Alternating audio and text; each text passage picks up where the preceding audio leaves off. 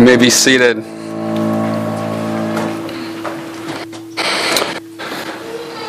Well, yeah, so Moy and I had a little miscommunication. That was my bad about the children's sermon. I thought I was going to be doing the children's sermon, but I won't be here in 2 weeks for the next children's sermon. So whoever's doing it, if you want to steal this idea, you can totally do it.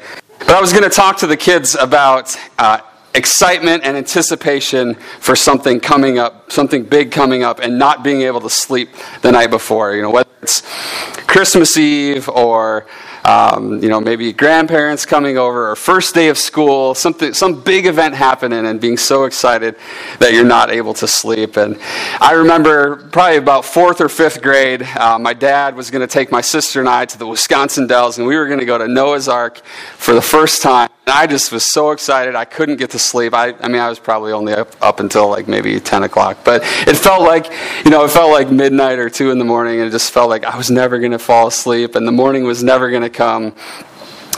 And when we begin this Advent season, that word anticipation or excitement, that's what we're talking about. That's what we're looking forward to. And I think there really couldn't be a more fitting text for this morning as we kick off Advent than Isaiah chapter 40. And we've been going through the book of Isaiah. There's a lot going on here. It's a huge book, 66 chapters, and we are not able to, preach through verse by verse because it would probably take us 2 years to cover the whole book. And so we've been skipping some chunks, kind of talking about them, but not looking at every verse as we've been going through. But to kind of catch us up, get us up to speed with where we're at here, it's just going to take a little bit of a setup of the context to get us up to speed. And we've been talking about Isaiah kind of breaking down into 3 different parts. So chapters 1 to 39 is the first part. And these 3 parts, I'm kind of going to relate them to past, present, and future. And I'll explain what that means as we go along here. But we spent the last 10 weeks looking at chapters 1 through 39, where Isaiah has been prophesying to the southern kingdom of Judah. He's been giving a message about judgment, how God is going to come and judge the people for their sins. And he's also talked about how God is going to judge the surrounding nations, and eventually God is going to judge the whole earth. And then mixed in with that, there's been some prophecies, some future declarations about a coming king, about Emmanuel, the child who would be born, whose name would be called Wonderful Counselor, Mighty God, Everlasting Father, and Prince of Peace. He would reign forever on the throne of David. And then we've talked about in the prophets, there's this idea of judgment, and then there's a promise of restoration. So there were promises of restoration that are kind of tied in with the coming of this king who's going to reign in righteousness. And then last week we looked at chapters 36 to 39 to kind of close out this whole section. And we saw last week Sennacherib's army, the Assyrian army, comes up. They're at the walls of Jerusalem. They're about to invade.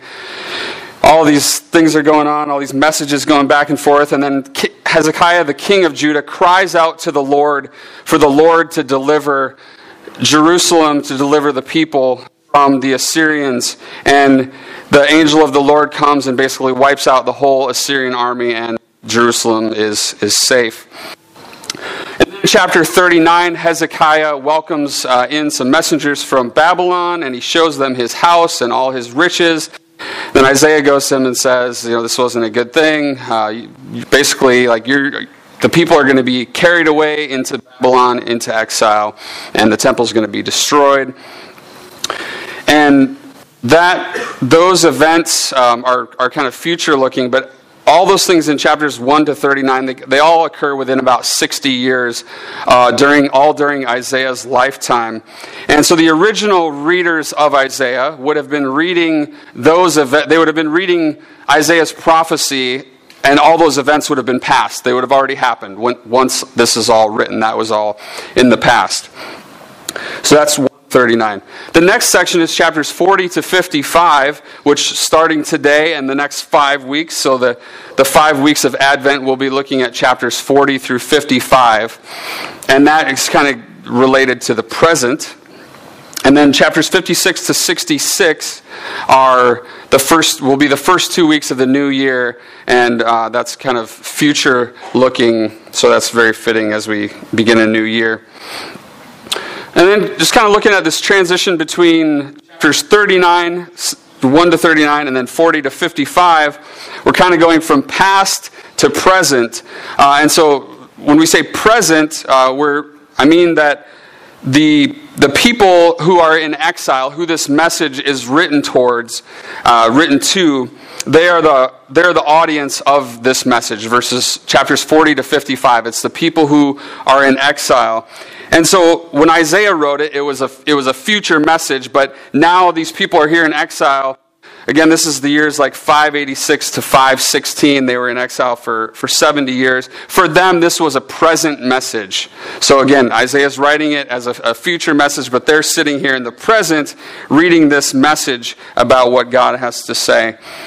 And so there's about 100-year gap between chapter 39 and chapter 40. The carrying out of the judgment that was promised in 39 doesn't happen until 586, when Jerusalem is destroyed and the temple is burned and people are carried away. So again, there's this theme of judgment and restoration. And so the people in exile here in chapters 40 to 55, the judgment has already occurred. And now the question is, what will God say to them about his plan to restore things back to the way they were? Chapter 40 here, it's the beginning of a new chapter of hope for the people of God. They were in exile and they were longing for the advent of God. They were longing for his coming, and they were wrestling with some serious, difficult questions like, will God break through? Will God still speak to his people? And will he come and rescue his people? And maybe you're in a place right now in your life, maybe you're in a place this morning where you're asking some of these same questions. Will God break through and rescue me from the addictions and the idols that are in my life? Will he still speak to me through his word, though every time I sit down to read my Bible, it feels like I'm just banging my head against the wall? Will he come and rescue his people, his church, as the world around us seems to be growing increasingly hostile toward Christianity? Will God give us the strength as his people to continue to live for him and to represent him to a lost and dying world? Well, let's go to God's word together and see how a promise spoken to a people in waiting over 2,500 years ago might still speak to us here this morning as we wait for the coming of our King. We're looking at Isaiah chapter 40. We'll read the whole chapter. It's printed in your worship guide. Isaiah chapter 40, beginning in verse 1. Comfort, comfort my people, says your God. Speak tenderly to Jerusalem and cry to her that her warfare is ended, that her iniquity is pardoned, that she has received from the Lord's hand double for all her sins. A voice cries, in the wilderness, prepare the way of the Lord. Make straight in the desert a highway for our God. Every valley shall be lifted up, and every mountain and hill be made low. The uneven ground shall become level, and the rough places a plain.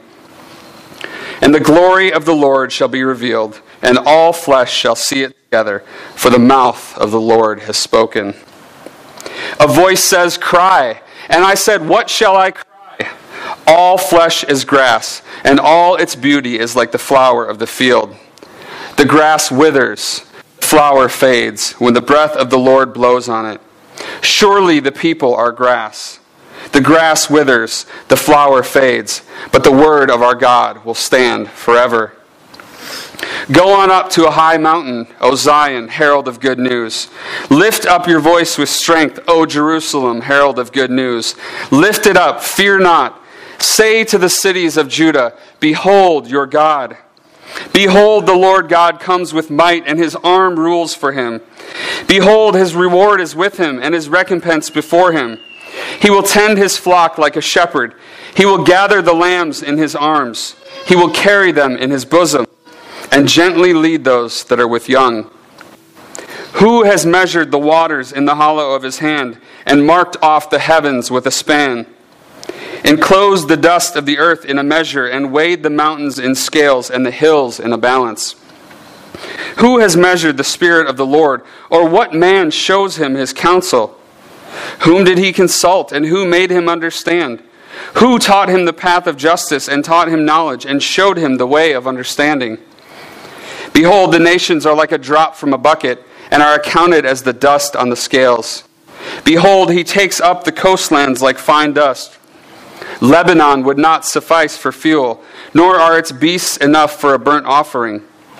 All the nations are as nothing before him. They are accounted by him as less than nothing and emptiness. To whom then will you liken God? Or what likeness compare with him? An idol, a craftsman casts it, and a goldsmith overlays it with gold and casts for it silver chains. He who is too impoverished for an offering chooses wood that will not rot. He seeks out a skillful craftsman to set up an idol that will not move. Do you not know? Do you not hear? Has it not been told you from the beginning? Have you not understood from the foundations of the earth? It is he who sits above the circle of the earth, and its inhabitants are like grasshoppers, who stretches out the heavens like a curtain and spreads them like a tent to dwell in, who brings princes to nothing and makes the rulers of the earth as emptiness. Scarcely are they planted, scarcely sown, scarcely has their stem taken root in the earth, when he blows on them and they wither, and the tempest carries them off like stubble. To whom then will you compare me, that I should be like him, says the Holy One?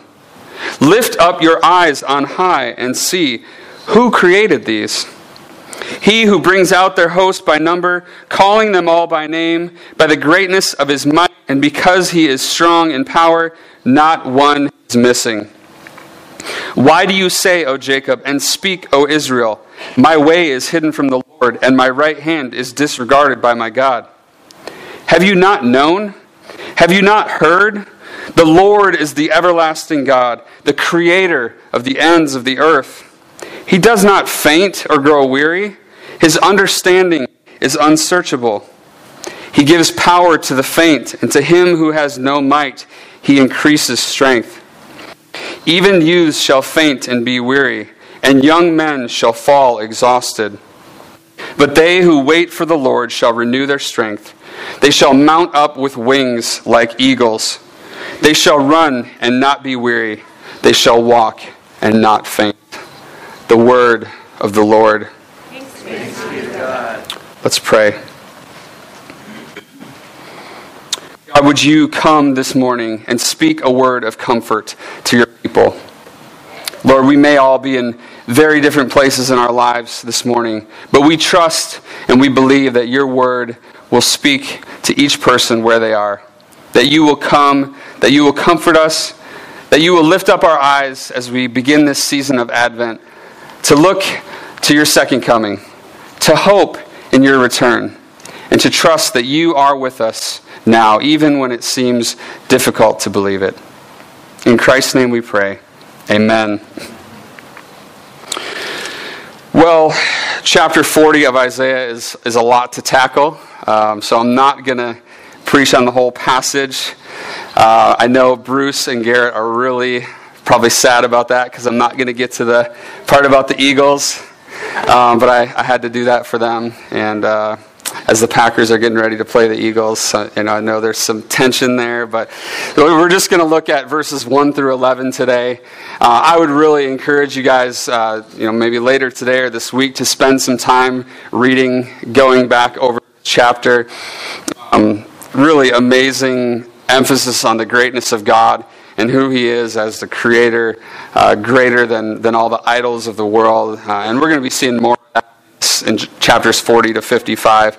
But that's what we're going to focus on today, is verses 1 through 11. And for those of you kind of bookworms out there who like theology and like to study, this is a great book. It actually was just released a couple weeks ago. It just came in the mail. The Book of Isaiah and God's Kingdom. It's it's a biblical theology approach to the book of Isaiah. I think like 40 different books in this whole series. And basically what it's doing is it's taking the theme of the kingdom of God. How does that theme run throughout the whole book of Isaiah? And it's really a great way to kind of pull it all together. It's been really helpful for me as I've been looking at this chapter specifically. And the title of the sermon is Our King is Coming. So we're going to be talking today about Christ as our King and God as our King. And then that's really helpful. So if you're interested, check that out. But we're going to look at this passage here, verses 1 through 11, in 4 different parts. And I'll kind of mention them as we go along. But the first part is verses 1 and 2. And we're going to be looking at comfort and peace, the restoration of God's people. Comfort and peace, the restoration of God's people. Verses 1 and 2 says, "Comfort, comfort my people, says your God. Speak tenderly to Jerusalem and cry to her that her warfare is ended, that her iniquity is pardoned, that she has received from the Lord's hand double for all her sins." And this message of comfort was a message that was greatly needed. The people have been carried away into exile. They're in Babylon. Again, the temple has been destroyed, and the people are wrestling with these questions of where is God? And here in chapter 40, God breaks his silence. Verse 2 says, "Speak tenderly to Jerusalem." The Hebrew words here are literally speak to the heart. And then it says, cry to her. This word for cry is talking about proclaiming or announcing publicly. It's a message that's to go out to everyone, to go out to the whole world. Let it be known that her warfare is ended. And this idea of warfare is talking about hardship, the hardship that they've been experiencing in exile. Obviously, they're not really at war because they've been conquered and they're not fighting, but they're having a time of hardship. And then her iniquity is pardoned. God is forgiving and restoring his people. And she has received from the Lord's hand double for all her sins. Again, this is just reiterating the fact that God's judgment is complete and that God is coming to forgive and restore his people. And this is really a picture of what God has done for us in Christ in his first advent, in his first coming to this earth. The judgment has been declared, and forgiveness has been won, and our hardship that we have fought and struggled with, and though we still struggle with sin, we still battle in this life, ultimately that hardship is over. The separation between us and God has been removed through the cross of Jesus Christ. So we look back to that.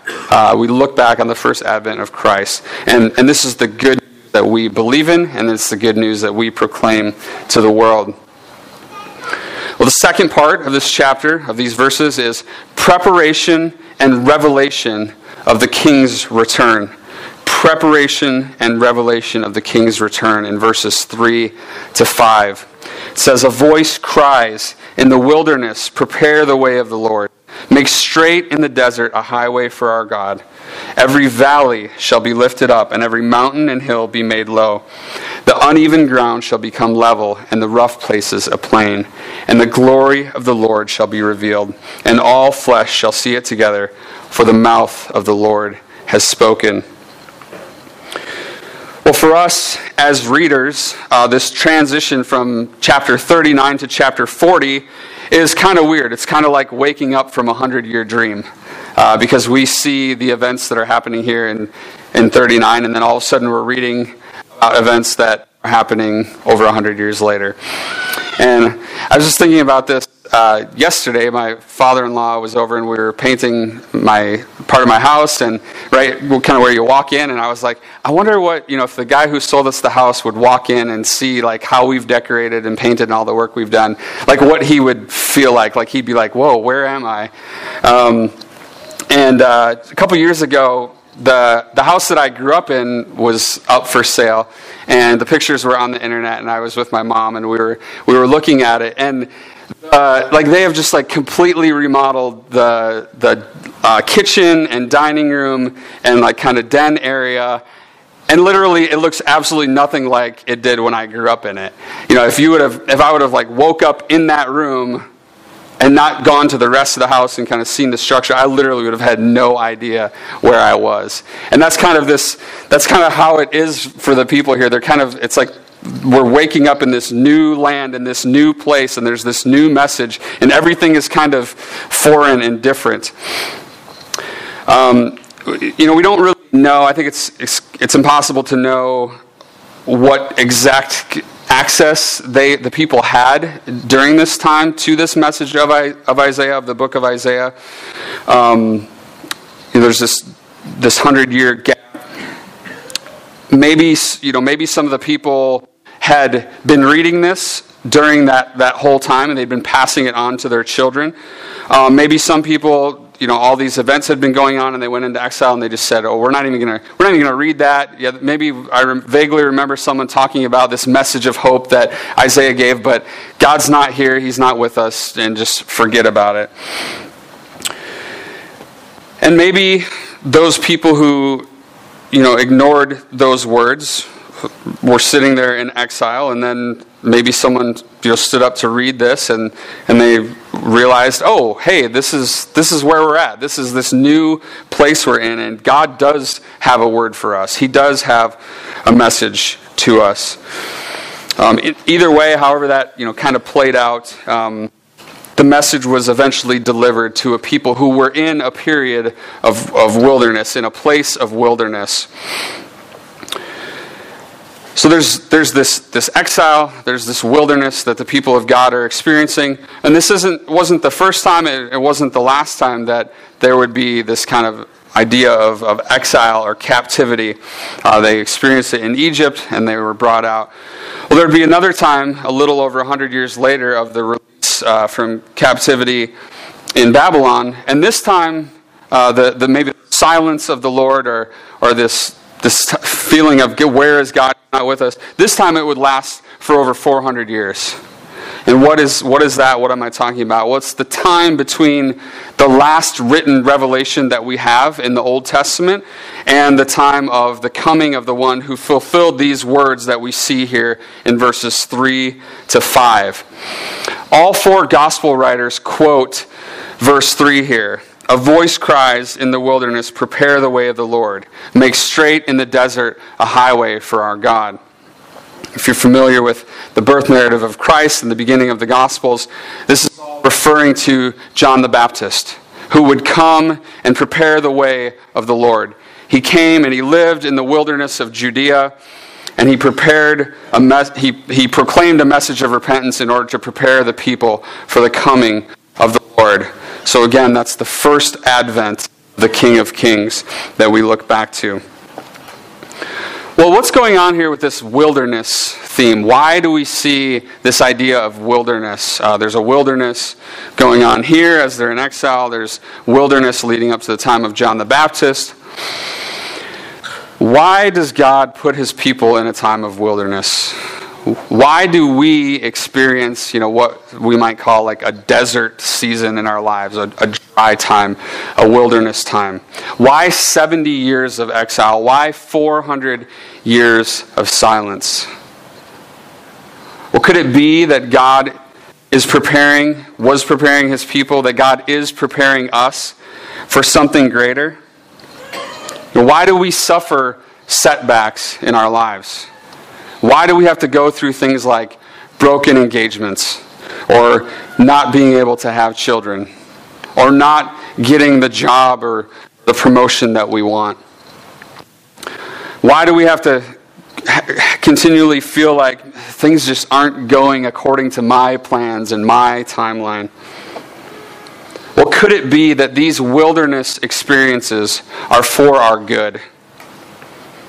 Could it be that God is preparing us for something greater, for a joy that surpasses the joy that we might experience if we got the things that we are longing for in this life? And I think verse 5 here points us in that direction. Listen to what one commentator says about these verses, and pay attention to some of these themes here that he's talking about that relate to our Advent themes that we've been talking about. This is about verse 5. The glory of the Lord, therefore, is God himself becoming visible. God bringing his presence down to us. God displaying his beauty before us, the true answer to our deepest longings. And he promises to do this for us. It is the central promise of the gospel. God kept his promise in the hidden glory of Christ's first coming. He continues to keep his promise as the Holy Spirit awakens us to the glory of Christ in the gospel. He will consummate his promise at the second coming of Christ. All this is contained in seed form in Isaiah 45. Our part is to have the courage to welcome him with a bold restructuring of our lives. Nothing could be greater for us than to be wonderfully disrupted by the power of this hope. He's worth the upheaval. Wow. Those are some strong words, some powerful words. Well, where are you at this morning? Where are we at as a people? Maybe some of us need a bold restructuring of our lives. We need for God to come and to wonderfully disrupt our plans and our hopes and our dreams, and to align our hearts with his plan. As this commentator says, he's worth the upheaval. And so I ask you this morning, is he? Is he worth the upheaval? Is it worth it if he comes and uproots things in your lives and shakes things up? What if the Lord said to you this morning, I'm going to disrupt all of your plans, all of your dreams, all of your hopes, so that you'll stop living for your own kingdom and that you'll start living for my glory and for my kingdom? Well, last night as I was preparing this, I literally just typed that. What if God comes and disrupts your plan? And there was a knock on my office door, and it was Cademan, my son, and he comes in, and he wanted me to pray for him before bed. And I had two choices, right? I could have been, I'm trying to work on my sermon, leave me alone. And that's probably what I've done most of the time in the past, so I'm not patting myself on the back here for how I handled it. But instead of, having to have my plan in my way, I said, all right, come in. And, I just put a dartboard up in my office. And so hey, let's play a game of darts quick. And we played, and I prayed for him and sent him off to bed. And, as I was, a while later, I go back to my sermon, and this is literally where I was just at. I was like, oh, thank you, Lord. Just that little reminder that God's plans, even if it's something, so small as just praying for my son and playing a game of darts with him, God's plans are so much bigger and so much more important than my plans. Well, what about all the little distractions and disruptions that happen in our lives on a day-to-day basis? What if we viewed them as opportunities to glorify the Lord and to spread his glory to other people? Would that change the way we respond in those situations when we get interrupted from doing the things that we want to do? And, again, I'm preaching to myself here. This is a huge challenge to say, all right, Lord, it's about you. It's not about me. Come and disrupt my plans and show me what you're up to. All right, moving on to the third part, verses 6 to 8. Certainty and trustworthiness of God's word. The certainty and trustworthiness of God's word. Verses 6 to 8. A voice says, cry. And I said, what shall I cry? All flesh is grass, and all its beauty is like the flower of the field. The grass withers, the flower fades when the breath of the Lord blows on it. Surely the people are grass. The grass withers, the flower fades, but the word of our God will stand forever. These words were an important reminder to a people who needed to hope in something other than their current life situation. Isaiah is told here again to cry or to declare to God's people, remind them that their lives are short. seems pretty obvious from what was going on that they were probably not living with an eternal perspective. They had their gaze too firmly fixed on the current hardships that they were experiencing and that they had been enduring in exile. But the Lord contrasts the temporal nature of our lives here with the eternal nature of His Word, that it is trustworthy and that it is certain and that it stands forever. There have been many efforts throughout history to destroy the Bible. Just going to point out two of them. In 303 AD, the Emperor Diocletian, he pronounced an edict against the Christians. This edict was published in Rome, across the Roman Empire, and it ordered the destruction of churches, of places of worship, of the Scriptures, and it prohibited Christians from assembling together for worship. That lasted for 10 years, until 313, when Constantine took over and legalized Christianity. So Diocletian's attempt to wipe Christianity out and destroy the Bible, it ultimately backfired, and Christianity became legalized in the Roman Empire.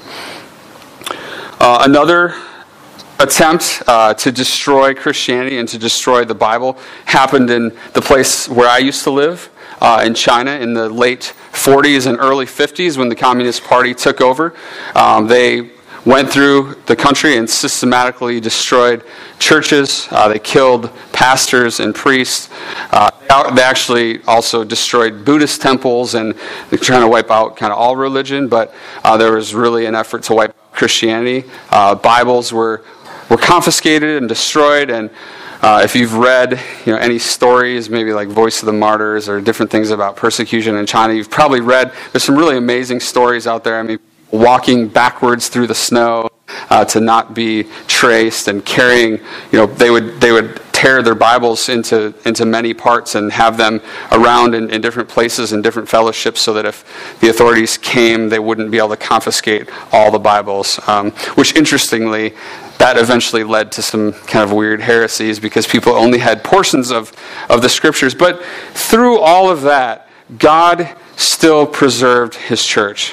The church was forced underground, and it really exploded and grew. And again, another kind of irony here, China today is actually the largest printer and distributor of Bibles in the whole world. So I think that points to just this effort of people to destroy God's Word, to, again, even if it's not actually physically destroying Bibles, but just to discredit God's Word and say, this isn't reliable.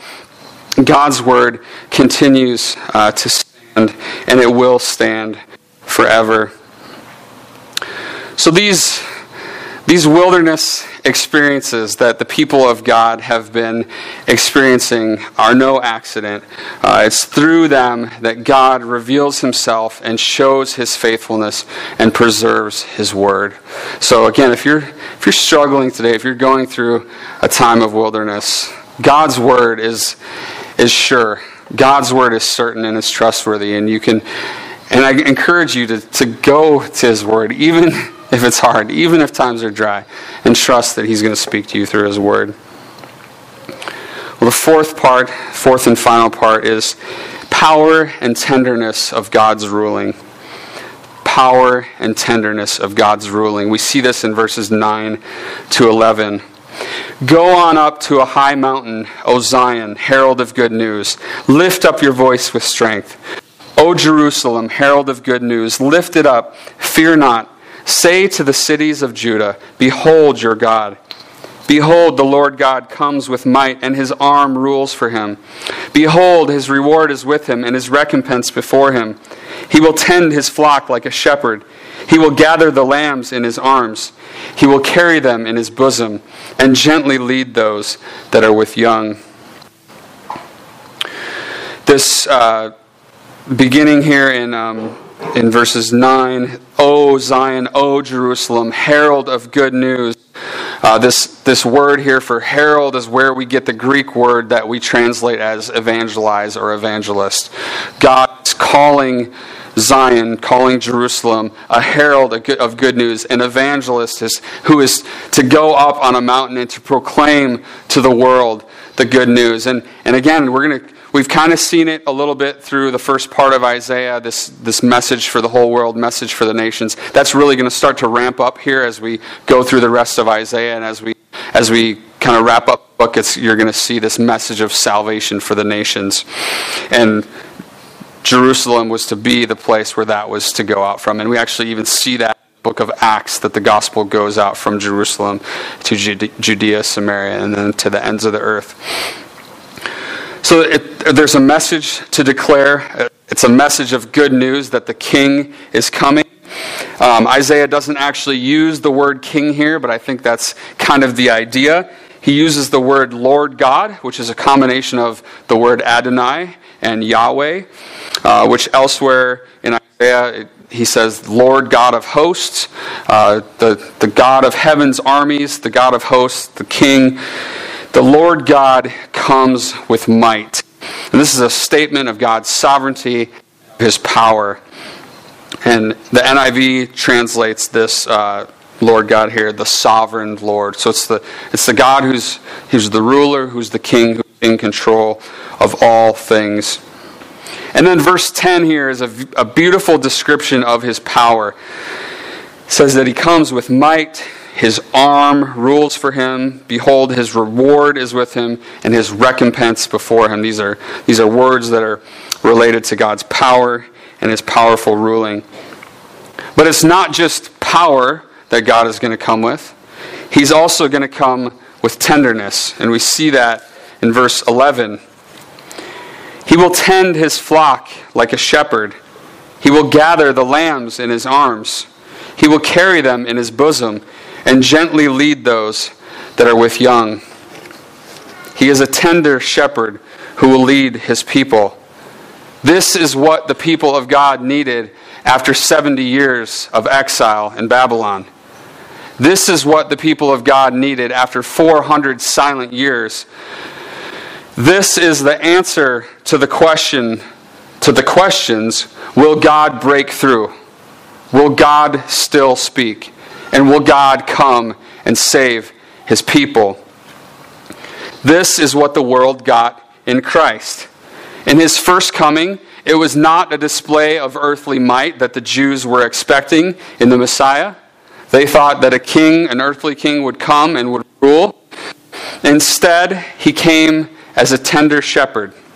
So this promise here is pointing forward to the first coming of Christ. But his second coming will be a display of power and might. He will come as a king, a powerful king, and a shepherd. He will come as a shepherd who will separate sheep from the goats, those who trust in him and put their hope in him from those who don't. But it's not going to be this meek and mild, tender coming like his first coming was. These verses here are a picture of what our Savior would do and who he would be. And as we go through this Advent season, this is a helpful reminder for us, a helpful picture for us of the lion and the lamb, the one who will come again in power, but who is with us now as a tender shepherd. And maybe you're in a place this morning where you need Christ to come to you as a tender shepherd. Maybe you're in a place of brokenness. You kind of, look like a lamb that's just hobbling along on three legs. You're beat down. You're broken. Maybe you need him to come and bind up your broken heart. Maybe you need to experience him as a lamb. Maybe you're in a place this morning where you need to experience him a little bit as a lion. Maybe you need him to come. Maybe there needs to be some upheaval in your life.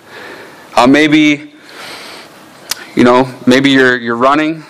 Maybe you're you're willfully disobeying the Lord, you're going your own way, you're chasing after idols, you're doing things that you know are not pleasing to Him. And maybe you need to ask Him to come. Again, we don't separate these out completely. Come as a lion, bring judgment, Lord. Remind me of my sin, but then bind me up as a gentle shepherd. And that's who He is. That's how He deals with us. And so I'd encourage you, wherever you're at on that spectrum, to go to Him and ask Him to deal with you in that way. But wherever you're at, know that Christ is sufficient. Know that He knows your needs and He knows your struggles better than you do. What He asks of you is to surrender your life to Him, to lay down your desires, to lay down your dreams, and let Him be the King over your life. Well, just to recap here, again, verses 1 to 39, the part of the book we've already looked at, that's past. It's looking back. We're kind of in this present time here, chapters 40 to 55. And then future looking is chapters 56 to 66, which again we'll get in the new year. So we find ourselves in the present, looking back to the past of Christ's first advent, but we always have that expectant eye looking forward to His second coming as we wait. I want to close with a quote from the book that I shared with you, the book about God's kingdom. I think this really kind of captures these ideas of Advent that we've been talking about. It captures this past, present, and future kind of theme. So hear this quote from Andrew Abernethy. While we can certainly profess that Isaiah's gospel, the good news that God will come, is made true in Jesus, the complete manifestation of God's glorious presence awaits its full realization when Christ comes again. In the meantime, however, the church may be said through the Spirit to be partakers of the glory that is to be revealed in Christ the King as we wait for the appearing of the chief shepherd. So church, this morning and the rest of this week and the rest of our lives, let this be true of us. Let us be a people who wait in joyful hope for the coming of our Lord and Savior, Jesus Christ. Let's pray.